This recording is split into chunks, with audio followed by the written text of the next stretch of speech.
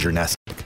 Call Panda. Call Panda Law, 702-818-3888. Your home for UNLV athletics is right here on ESPN Las Vegas, 1100 AM and 100.9 FM, KWWN Las Vegas. In the morning, when you want the news, you need the front page every hour on the press box. Nothing's riding on this except the First Amendment of the Constitution, freedom of the press, and maybe the future of the country. Not that any of that matters. And now, the news. According to Front Office Sports, Evander Kane may have used a fake vaccination card. The NHL is investigating whether or not Evander Kane submitted a fake vaccination card to the league to prove that he was vaccinated. Is it sad that this might be one of the lesser things this dude is known for? I mean, a quick rundown of his offseason. He was accused by his wife of betting on NHL games. He has been cleared of that. The NHL investigated that, said there was no proof of that. He has been accused of bribing a woman to have an abortion and then not paying her, and it was apparently the third time he had offered to pay her to get an abortion. And he has been accused of sexual assault and domestic violence by his wife. All of this comes off the heels of, during last season, the conversations about whether or not Evander Kane was going to have to file for bankruptcy, right, despite being an active NHL player. This guy has had the disaster in every way. It's the worst offseason in terms of like headlines that a player has probably ever had in any sport. Like, that's a career's worth of bad headlines for like 15 players. And he's had them all in about 3 months. I wonder if, like, when they're checking the cards, because I think you have to. I mean, like, take the Golden Knights. You can't come out and say we're 100% vaccinated and have not checked the cards, because if for whatever reason anyone finds out you're not, horrible news, horrible headlines, you don't want that. But I wonder if they're checking the cards for the Sharks, and someone said, let's take a closer look at Evander's. Like everyone else, they just accepted and said, yeah, he's vaccinated. But with Evander, like, let's just take a close look. Get the magnifying glass out. Let's see what this thing's about. It's incredible. Like, how... I mean, ultimately, you just say he's a bad dude. I mean, he's just a bad guy. Yeah, it's unreal. Like, and okay, I don't know that this actually matters. You probably shouldn't be trying to fake a vaccination card anyways. But to have all the offseason headlines he's had, and then to immediately turn around and try to fake a vaccination card is just like, what are you doing, dude? I mean, you already got caught for everything else. Get it all out of the way at once. Like, what else could he do? It's just incredible. And like, every time you do something, buddy, you get caught. Well, imagine if he doesn't. Imagine all the other stuff he's doing. Imagine if he's looking around saying, well, they still only caught like 10% of the crap I do, so... And the most worried he's become is when they said, Evander Shangpeng needs to talk to you. Next question. The Nets have not decided what to do with Kyrie Irving. So Kyrie Irving, if he does not get vaccinated, cannot play in home games this year.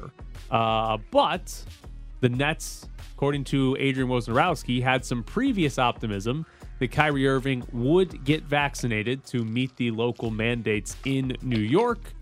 But apparently that hope is now waning, and they don't know what they're going to do with him. Does the season have to begin where he actually sees what this really means and he just throw up his hands and say, okay, I'll get it? Does he have to start actually missing games and then like losing games? I mean, they're still really, really good, but let's say they lose 2 or 3 straight, which obviously in the NBA season you can do, to where then the inherent pressure just becomes too much and he's like, oh, I'll do it. What do you think is a bigger deal to Kyrie Irving? Him missing games and the Nets losing, or him missing games and Kyrie not getting paid? Because he's going to be in the same situation that like Ben Simmons is in, though Ben Simmons is just holding out because he wants to be traded. But it's like a $300,000 check that they miss every time they miss a game. Right. So what's a bigger deal to Kyrie? Not getting paid when he misses every home game they play? Or, hey, your team is losing and you're not out available to them because of this? It goes hand in hand, but the means more. Yeah, I would think so, too. I would think the money means more. Now, again, hand in hand, because he's not missing the money unless he's missing the game. Yes. So, but the money will probably, I would think, perhaps, if anything, motivates him to do it. It's going to be, by the way, this week you lost $1.5 million. Like, you know, This is stupid now. We had 5 games in 2 Yes, weeks. exactly. You have lost 1.5 million. What? Okay. My question is, if we flip it on its head and go, they're winning without Kyrie, how many DNPs to like, hey, man, yeah, we know you can play on the road, but the lineup is kind of clicking right now, so we're not really going to use you. That's a really good point. What if they just don't lose without him? Then it's like, does that put more pressure on him? Because, again, it's like we're winning without you. You know, you want to do that? Stay over there. Stay in the corner. So if you are... You don't need to come on the team trip either. If you are the Nets, I believe they can win the East if Kyrie Irving never plays I a agree minute with that. for them. The East, yes. The problem is, and we saw this last year, if one of Kevin Durant or James Harden gets hurt, they don't ever get hurt. they cannot win the East, and they need Kyrie Irving. Like that, like we talked to Yaron Weitzman during the NBA season, and that was one of his biggest points. When the Nets acquired Harden, that Kyrie, while he wasn't exactly a focal point to them winning with all 3 healthy, he was more of a safeguard for, okay, if one of those gets hurt, now you still have a big 2 in a playoff series. So that's probably the importance of Kyrie Irving, that he's sort of a safeguard for if one of those 2 gets hurt, you're still good to go with the big 2.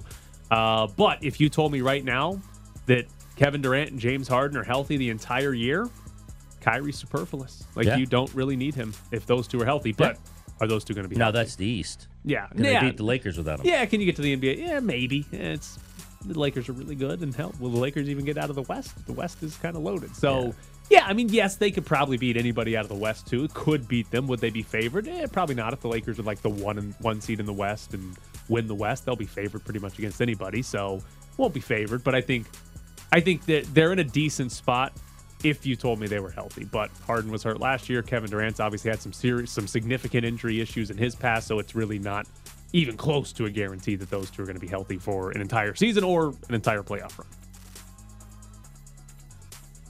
Man, that's a great question. New Mexico won't let media members talk to each other while attending basketball practice.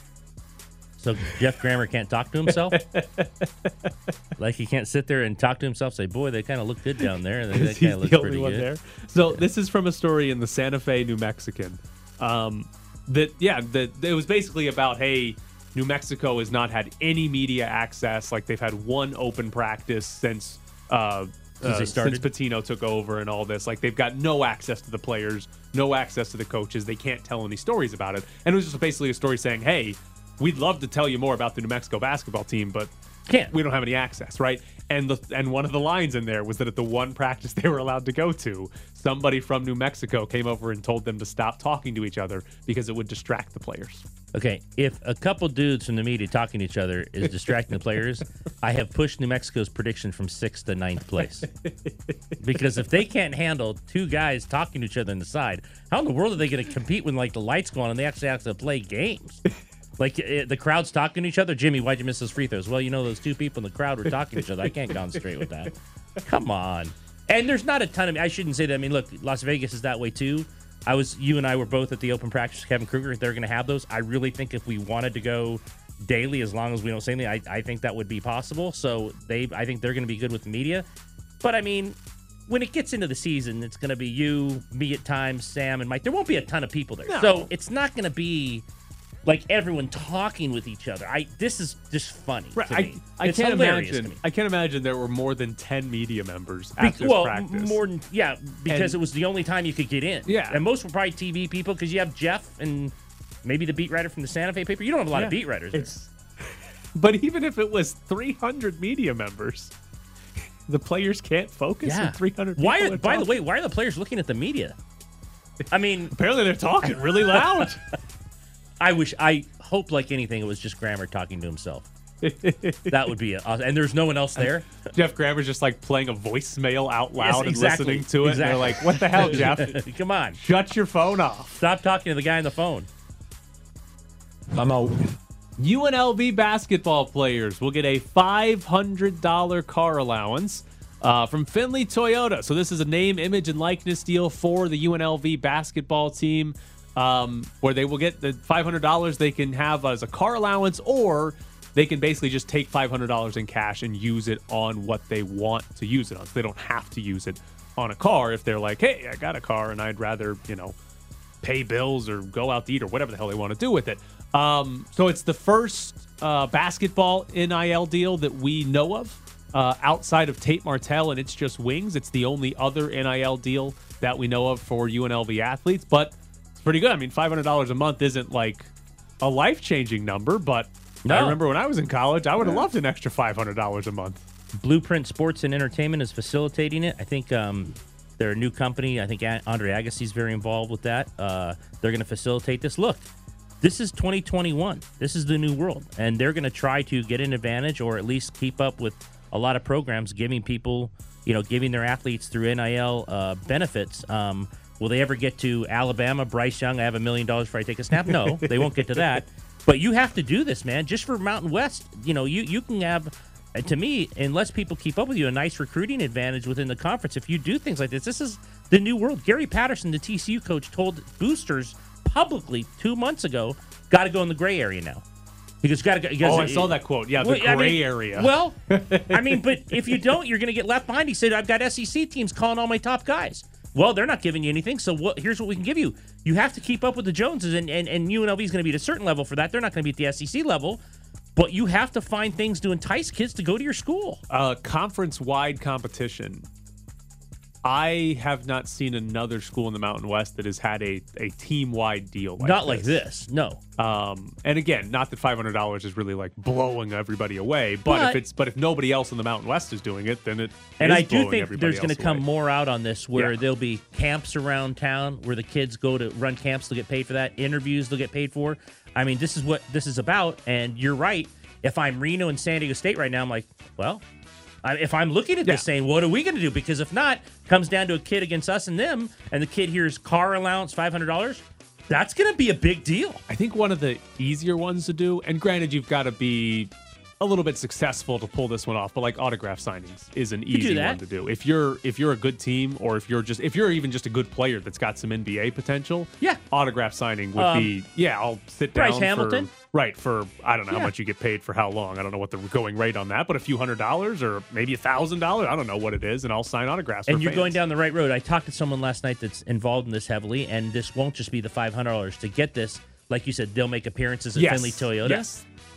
Yes. I mean, I have no problem with this. You have to do this in 2021 to keep up with people to recruit kids. This is part of it. And it's good. It's good for UNLV because I've made a little bit of fun of them because, hey, NIL got announced and there was nothing for UNLV players for a while. Well, it's just Wings and Tate Martell, the fake restaurant. But there was nothing for a while, but they got one. And it's a pretty solid one, especially if what I think is right, and there's no other Mountain West schools that have this large of a deal for like an entire team. I'm sure there's some players like the Fresno State women's basketball Twins I know had something, but team-wide, I think this is one of the largest ones. Coming up next, we'll get into the Golden Knights and Robin Leonard.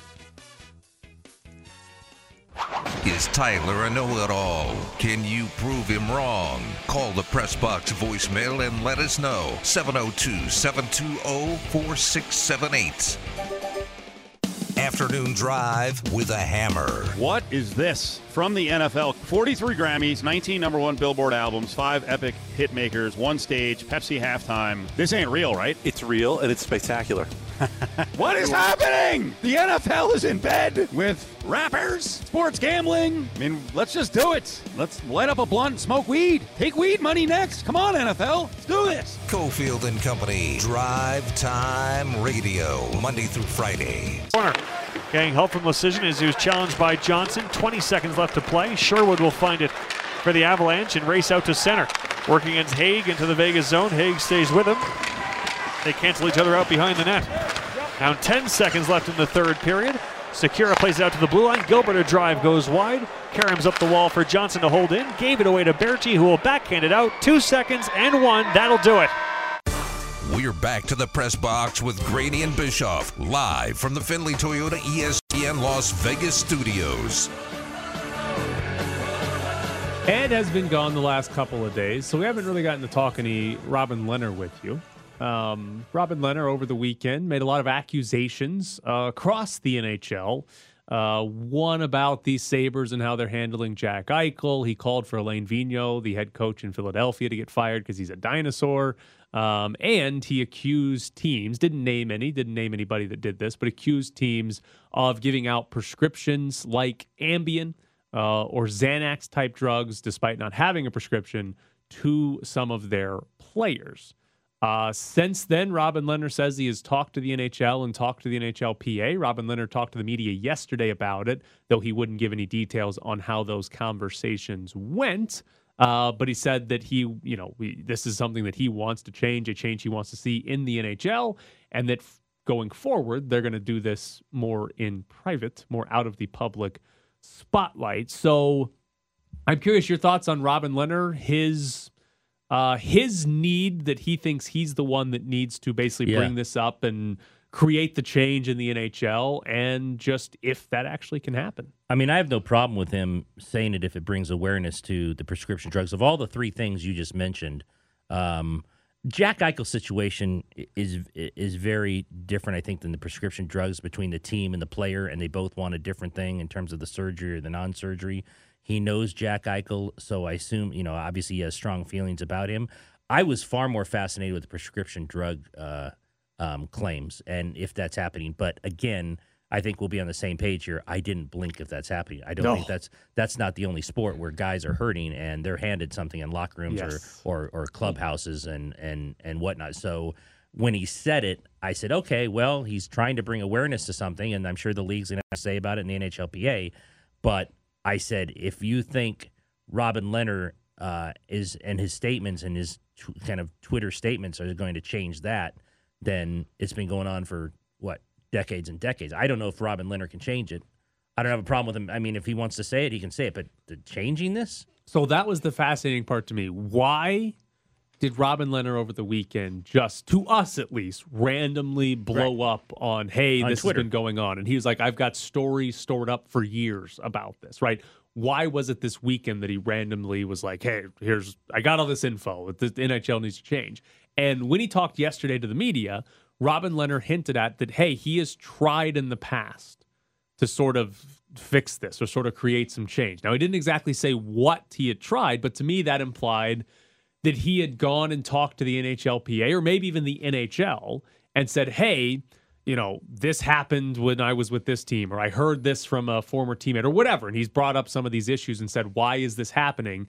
And apparently it got nowhere. And from the way Robin Lehner talked yesterday, it sounds like he went out on Twitter because that was the only way he was going to create any change. That was the only way he was going to actually get the NHL's attention. Is, hey, if I say this on Twitter, there will be enough public pressure on the NHL to at least meet and talk about it. Meet with him and maybe do something in the future. That was one of my biggest takeaways, is that the idea that Robin Lehner has brought this up before and sort of been shooed away, or nothing was done about what the issues he brought up with, and he felt the need to say, well, if I go public on Twitter, it'll get a lot more attention, and they might actually do something. Now, in that sense, we're taking him at face value that he's actually said something before. Right. Which I have no idea if he has. And he didn't exactly spell out what he had done in the past. It's not like he said, yes, I went to the NHLPA, or yes, I... Why not? If you're going to go on this Twitter rant about all the things you're saying in that's happening in hockey with the prescription drugs and everything he talked about,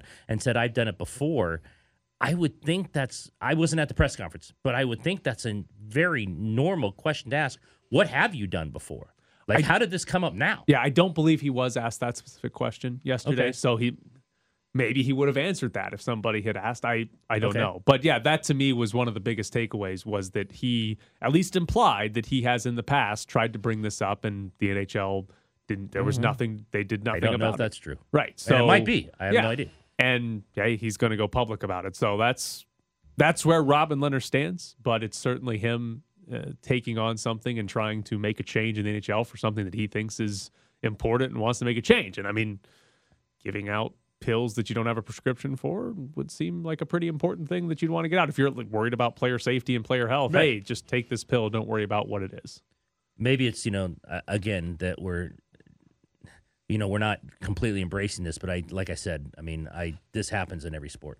It doesn't make it right. I don't want to give out the assumption or the feeling that this makes it right, but this happens in every sport. It was a very believable accusation. It was not a, oh, wow, I've never thought about that. It was a very I mean, have people watched the NFL at that level and the pain and the hits, and you think they're taking Advil? I mean, do people think that? I mean, I'm sorry. People can say, "Oh, how can you say that out loud?" Well, just I'm sorry. Just think about it. I mean, we had a game where Josh Jacobs basically said they shot me up with Toradol and just went, all right, get out there and play. You're good. You're good. That was how he played his rookie season. Yeah. He played hurt for half of his rookie season. And it was like a torn something. It was, in his shoulder. And, it was that's what it was. Were you okay? I don't know if there's good times or bad times, like we asked Ben. Were you okay on the timing? I think Ben's right. It is much better if you're in like a playoff race or even in the middle of the season, and even if you're ahead in the Pacific Division and you're playing well, do you want that happening and then making the focus on that? I will say one of Leonard's quotes yesterday was something along the lines of, I care more about player safety, mental health than I do NHL games, like winning games or whatever. So I don't think it would have mattered. Like if whatever pushed Robin Leonard to over the weekend start sending those out, if that had happened last year during the playoffs, or if that had happened in 3 months from now, I think he would have done it. I don't think he cared. No, I think he would have done it. I'm asking you what the feeling do you think internally was? I think he would have done it at any time. No, I don't think it matters too much. Like this doesn't sound like anything that would cause problem for the Golden Knights specifically. This is much more of a Robin Leonard is calling out, other teams, but calling out the NHL, right? He's calling out the league as a whole. I don't know that would have a big impact. I guess maybe if he did it like an hour before the game start, a game he was supposed to start, maybe. But like, and then lose 5-2. Yeah, but like, I don't know if he had done it like on an off day in December. I don't know that it would have made a big difference because again, it's not like he's calling out George McPhee or Pete DeBoer or teammates about something, right? It's not like he's causing any sort of internal issues. It's more of a, hey, this is a problem across the league and nobody's listened to me. Like, we need to change this. I think when I was gone, players, they were going to support him. I get that. Management was going to support him. I'd like to ask the question, do you think it's an issue to Alex Pietrangelo, William Karlsson, Riley Smith? Is this an issue? Have you seen this? I mean, I think those are the questions that you have to ask now. I mean, he brought it up. So I think it's instead of, hey, do you support Robin, which they're going to. They should. They're his teammates. I get all that. Publicly, they're going to support him. But I think the important questions to players are, have you seen it? Yeah. Do you think it's true? Especially because there was a report that has now been retracted about Nolan Patrick with Philadelphia. Absolutely. Again, it's been retracted now, but Nolan Patrick, there was a report about a very similar situation to what Robin Leonard is calling out about Nolan Patrick in Philadelphia. Nolan Patrick is now here in Vegas and is a teammate of Robin Leonard. Now, Leonard did also specifically say, I didn't know about anything that happened with Nolan Patrick. So Leonard was basically saying that's not one of the stories I have. So, but yeah, But thanks for letting me know. Now I got a buddy. Leonard said he had stories stored up for years. Like, he's got a list of these things written down. So, Which I don't think it was a surprise then, Robin, Bill Daly's online too. They want to talk to you tomorrow. Because if you do have these stories stored up, they don't need another Twitter rant about this with your news stories. I mean, we would like a deposition. His specific threat was he was going to release them every day until something changed. And the NHL met with him, so maybe that was enough to change it. But that was his specific threat was, I've got a story and I'll release one every single day until there's some sort of change. So, but I will say this. I don't know that it would have made as big of a difference if it happened in season. Okay. I don't know that it would have. It's not an agent tweeting out a sword in the player's back with Pete DeBoer's name on it. It's not. And I think going forward, and this is a very serious matter. We don't want to make light of this matter. This is a very serious matter, although I believe it happens in a lot of sports. If something like this happens during the season, in terms of kind of these Twitter rants, we will not be surprised if this is the person who does it. Oh, he's the only one. He's the only one. He's the only one on that team who would kind of take to Twitter for his feelings. Not to say it's wrong. I'm just saying if it happens, it's going to be him. Like, I'm under the belief there's a team rule to like not tweet. And there's a Robin Leonard exception in the rule because nobody else on the team tweet. Like, Jonathan Marchessault had some Instagram comments during the playoffs 2 years ago and immediately had to delete them and apologize. Right. Like the rest of the team, though, like you never see them on social media. They have Twitter accounts, but they never do much with them. So, like, I imagine I don't know if it's a team rule, but it's probably strongly discouraged to tweet a lot of things. So Robin Leonard's the exception to that rule. And everybody knew that when they got Robin Leonard. Like, this wasn't like it's suddenly new from Robin Leonard. All right, coming up next, Jason Fitz joins the show. Want to be part of the show? Call the Press Box voicemail and let us know. 702-720-4678 and leave your opinion. Aaron Rodgers is unimpressed with him, but we aren't. It's time for our weekly visit with ESPN's Jason Fitz. We actually have Jason to start the segment. This is incredible. How are you, Jason? Hey, Jason. Man, you know what? I'm feeling good. I've had a day to recover. I'm on to Chicago now. Like my brain is ready for it. 3-1. If you'd asked me at the beginning of the year, that's a heck of a start. I'm feeling froggy today. I feel like you said that last year about 6-3. That's probably fair too, but that's a hurtful thing to say this early in the season. I mean, but I don't know what you're talking about. I don't remember any 6-3. Last year's way in the past. Totally different team. Totally different roster. I was at the game, and I was on Twitter, and I had to pause. Did you go Seinfeld face paint guy the other night? Didn't you have some face paint on? Yeah, well, see, here's what happened. I was getting ready for the Monday Night Football digital show that I do, Monday Night Tailgate, before the game, and they said, how crazy are you willing to get about the whole Raiders thing? And I was like, well, I'm all in for everything. So I brought a bag of different Raiders gear to wear, and then I show up, and they're like, how do you feel about painting your face? And I was like, never done it, but no time like, the president in front of hundreds of thousands of people on a Twitter live broadcast. So during the show, I painted my face. The problem is then I had to run from one building to the other on campus to do an hour of Spain and Fitz, realizing that I had my face painted the entire time that I was doing it. So it's the first time I've really genuinely had people look at me like, why are you on this campus at ESPN? Because people that didn't know the explanation of that just saw a guy in shorts and, white joggers and Raiders shirt, Raiders hat, Raiders hoodie, and face paint walking through the halls. Not particularly professional. That's not normal around there? No, I mean, that's not I'm sure somewhere, one of the actual OGs is rolling their eyes asking how the hell I got a job at Bristol. So, all right, 3-1 start, but the one was a really bad one, especially with the offensive line problems. You said you're feeling good, but concern-wise, you still think this is like a legit contender in the AFC West? Yeah, I think they're a legit contender for the playoffs, but, I still think by the time it's all said and done, Kansas City normalizes, wins the division. And also, this is one of those moments, and I'm not trying to be that guy, but I got to be that guy right now to a lot of Raiders fans on Twitter that over the course of the summer were tweeting me constantly about the ESPN bias for the Chargers and how they're trash and they're awful and nobody deserves the benefit of the doubt for the Chargers and the Raiders are better. What we learned on Monday night is what we've seen all year. The Chargers are a really good football team, by the way. The Chargers have a really good roster, and they beat the snot out of a Raiders team that took a calculated risk at the offensive line that so far this season has not paid off. And I don't think that's a hot take. I mean, James has been absolutely he's had his butt whipped some games, and it hasn't been particularly good. Leatherwood's had the ups and downs that you expect from, a rookie that you're putting out there, a rookie that some people thought needed a year to develop, right? So and then the interior portion of the line we all know has been banged up by injury. But even Colton Miller has had his fair share of penalties or dumb plays. So, you got to look across the board and say, hey, the team convinced the entire fan base this summer that they were making a change to save money to grow for the future, and everything was going to be just fine. And a lot of Raiders fans drank that Kool-Aid. I think part of the reason there was a level of doubt from some people on the ability of this team to be elite was partially because of that. And that portion of this calculated risk so far does not look good. I think over the course of the year it'll get better, but I don't think this is a very good offensive line. Okay, so it kind of goes hand in hand with Joey Bosa and his comments. And look, you can freeze one frame. It did not look good for Carr in that instant when you see the kind of still picture of it, but he's been sacked 12 times over 4 games. So give us both sides of it. Joey Bosa's comments about him, if we got to him, in essence, he's soft, and Carr also being sacked 12 times, and he's probably looking up every play expecting someone to come at him. Yeah, well, I think there is a little bit of a feel the rush.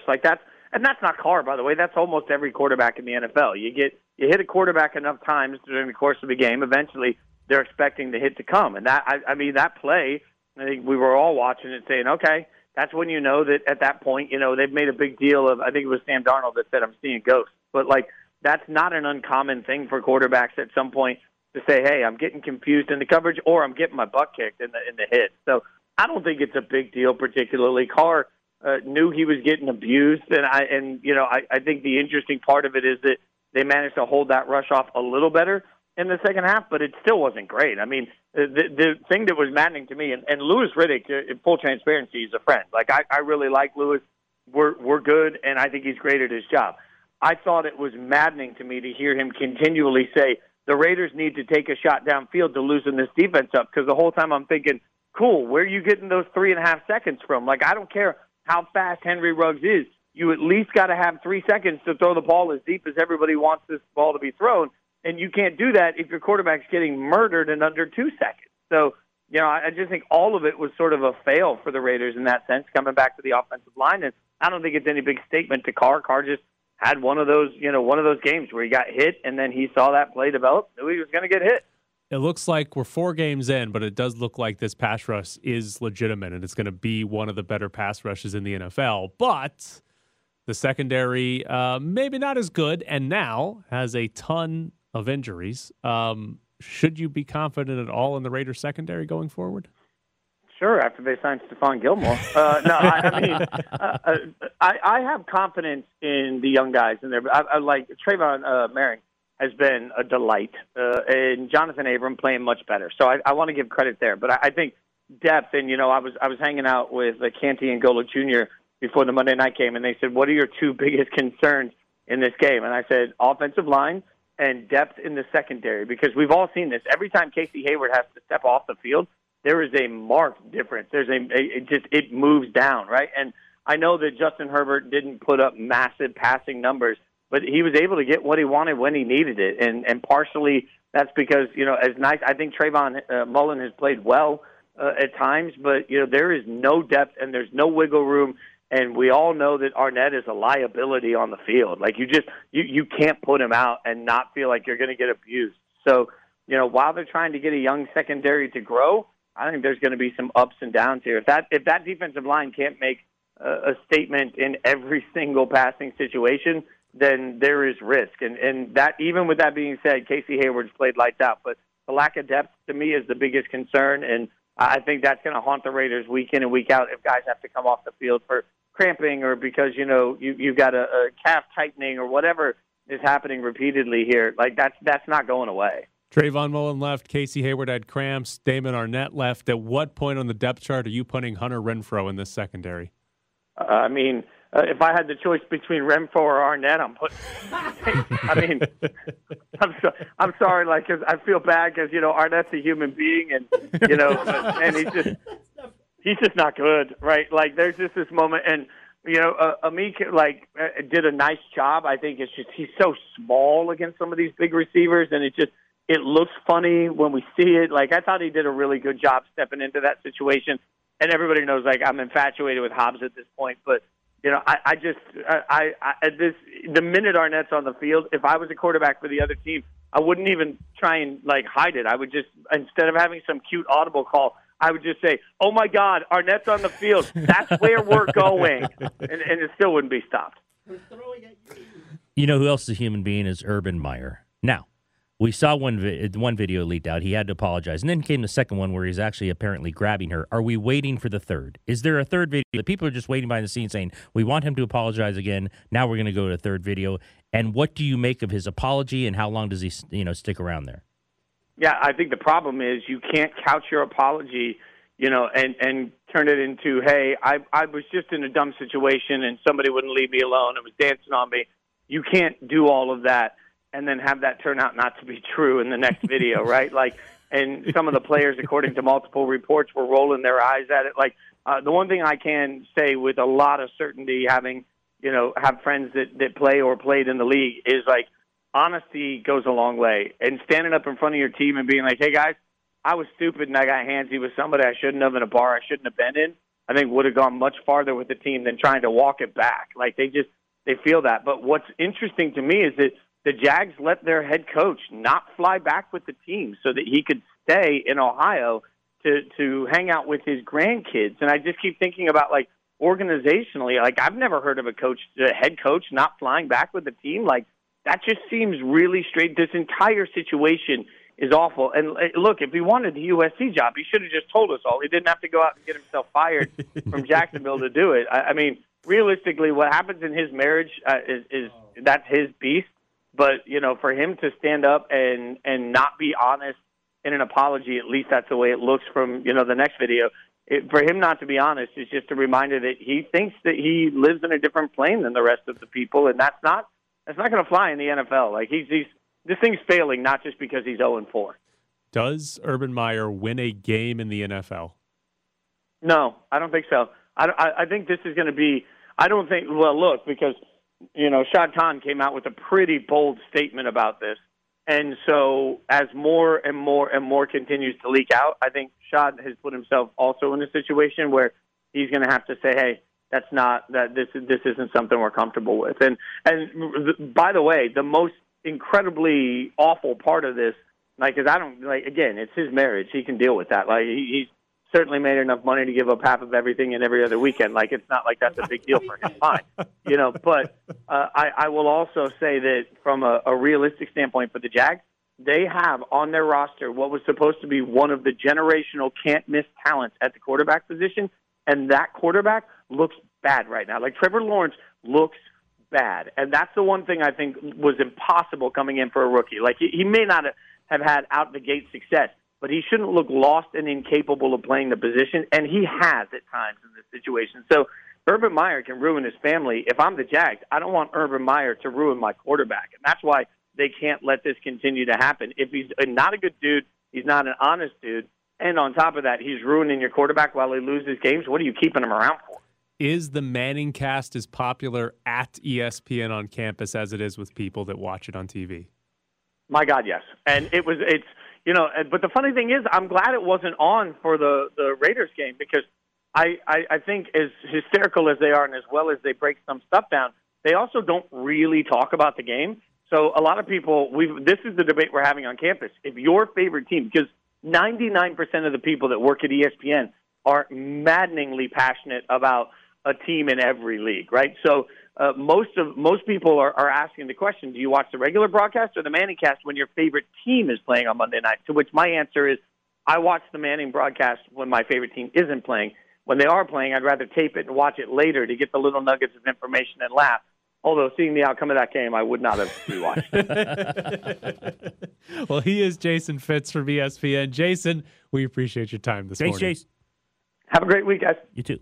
He's spot on. If your favorite team's playing, you got to watch the normal one. Yeah. You can't sit there and deal with Peyton Manning's jokes and them not actually talking about the game half of the time. Can you imagine the Manning brothers just seeing the picture of Carr about to get sacked? Peyton would have lost it. Oh, he'd have lost Peyton almost lost it on Mike McCarthy for not taking the timeout. Yeah. The Monday before, the Derek Carr just crumpling for a sack on 3rd and 3. Oh, Peyton would have been, because it knocked him out of a chance to go for it on 4th down. Yep. If he just throws it away or tries to run, chucks it away, and it's 4th and 3, then it's not a 52-yarder. You have to go for it. Gruden probably goes for it, right? But because he took a sack and it was 4th and 9, it's like, we're not converting 4th and 9. You kick the field goal. You must love the Chargers coach who goes for it on everything. Oh, Brandon Staley's great. He he's phenomenal. Just goes for it on everything. He doesn't care where. We were talking about it the last 2 days, but the best part is Gruden going, man, that guy's aggressive. And it's like, nah, man, that's how it's done now. You should do it too. All right, coming up next. He must really want to win. You should want to win. Wait. Not coming up next. We have something to give away for you. Yeah, you did it. We got 2 tickets to go see John Fogerty Traveling Band Sunday, October 10th at Encore Theater at the Wynn. John Fogerty Traveling Band on Sunday, October 10th at the Encore Theater at the Wynn. 702-364-1100 is the phone number. 702-364-1100. We will take caller number 4. Is Tyler a know-it-all? Can you prove him wrong? Tweet at Bischoff_Tyler and at Ed Graney. No, I'm not an engineer. I have no idea. I mean, I have never heard that. I thought it was a joke, but it affected both teams. It's the Press Box with Graney and Bischoff on ESPN Las Vegas. So fun story here on the Raiders. Mina Kimes yesterday on First Take had this to say. After the game, you had John Gruden complaining about the weather delay and the roof and the visiting locker room.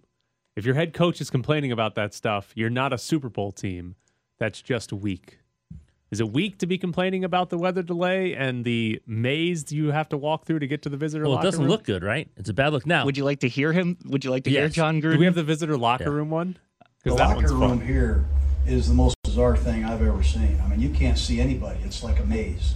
So, whoever contorted this visiting locker room, I'd like to meet this guy, see what his idea was.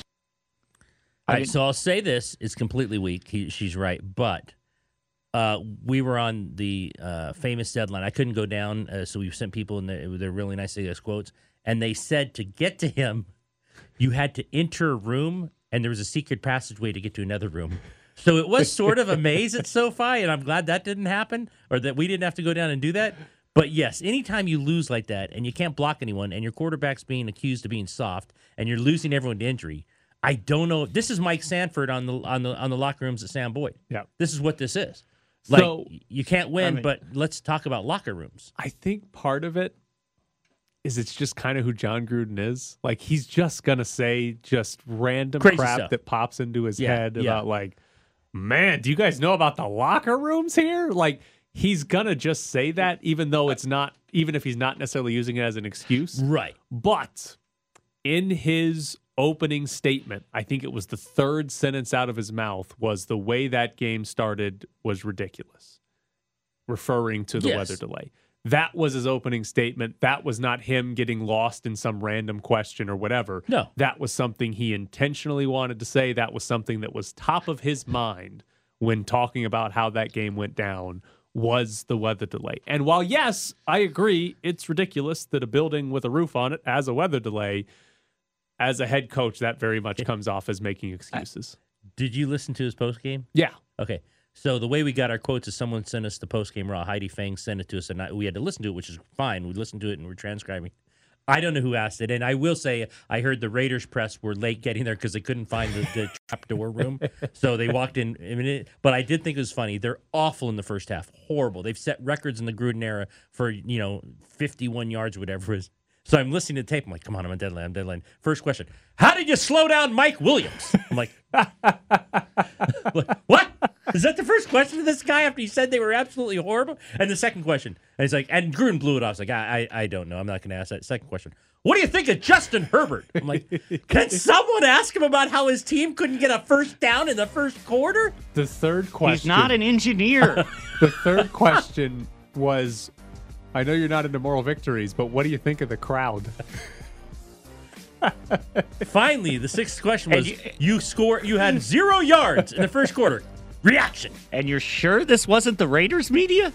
No, it was not. It was, well, I don't think so. No, I heard they were late again. I can think of a few people that might have asked those questions. It appears the Chargers media understand trapdoors and they can get to these places sooner and later, but I think it's a beautiful stadium. I did not know about the mazes. I just went right to the press box. It's a gorgeous stadium, and but I don't know about the mazes he's talking about. Did you get lost getting to the press box? No, we'd been there before. We okay. Knew. No mazes. No mazes. It's a pretty straight shot. All right. So it's set up nicer for the media than it is for John Gruden and the Raiders. Apparently so. Didn't they play there last year? Don't they know this maze thing? I would think but he won there last year, so the maze gets tougher when you lose.